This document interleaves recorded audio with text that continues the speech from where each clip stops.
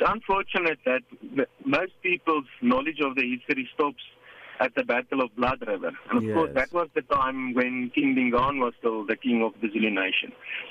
The person that followed King Dingaan as king of the Zulus was King Mpande, and that is actually where the good relationship between the Afrikaners and the Zulus started. It was also a joint force that went out, a joint force by Afrikaners and King Mpande that led to the final defeat of King Dinuzulu and King Dingaan, And the important, just a simple historical fact, although the force went out jointly, the only forces that engaged each other was actually the forces of King Mpande and the forces of King Dingaan.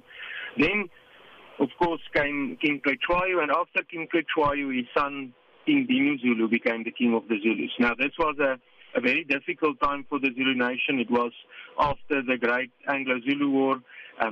Zululand was divided. The Zulu king. There was actually a civil war, and the Zulu royal family identified King Dinuzulu to be the king of the Zulus. Of course, the British did not want to recognize him.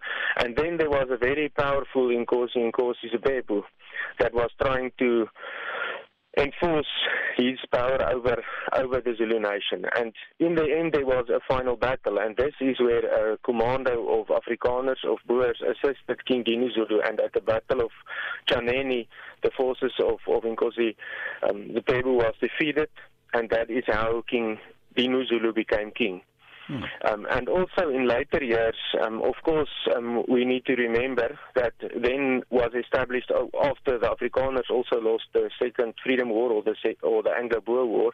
The British was, of course, ruling South Africa as a couple of colonies, and then King Dinuzulu was imprisoned by the British authorities. But as soon as 1910, when Louis Botha became the first Prime Minister of the Union of South Africa, King Dinuzulu was released from prison. And this is because Louis Botha, or General Louis Botha, was one of the volunteers that was in the regional commando that assisted King Dinuzulu to become king.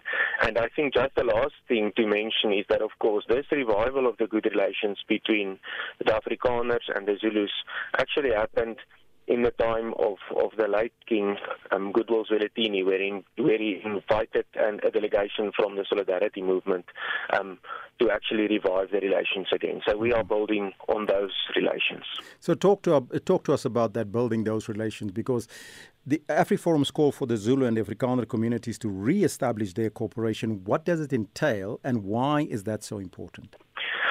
I think the most important matter is that we need to realize, we need to simply look at the facts. And the simple facts are that South Africa is actually a community of communities. We've got diverse cultural groups. And if we, and this is all of us, all communities, and I have not yet met a leader and a community that do not want for their children to have a peaceful and prosperous future. If we want a peaceful and prosperous future, the only way we can have that is if we establish good relations and cooperation between the different cultural communities of South Africa. And that is why it is so important to us. And of course, the people that are following us, our media statements and our social media will know that we are really putting in some effort to establish this cooperation and collaboration, and that is why we've started a couple of agricultural projects with traditional leaders in different cultural communities in partnership with the Southern Africa Agri Initiative, for example. Have you had any official conversations with the Zulu Royal House since King Misuzulu took the throne? We met with individuals of the royal family. We have not yet had the opportunity to meet His Majesty King Misuzulu, but of course we also believe in mutual recognition and respect, and that is why we believe that you must, of course, engage the king through the correct channels and in the right way, in a respectful way, and that is why we are waiting for the opportune moment to meet the king. And of course it would be a great privilege to us to continue the conversation that was started by the late king. Mm-hmm. Now you mentioned agriculture as one of the cooperation, but is that the only thing that you're going to focus on, or is there more? Now, I think, of course, there are many things that we believe are important. Agriculture is a logical one because we've got this massive potential of land that is available that is most probably not optimally used.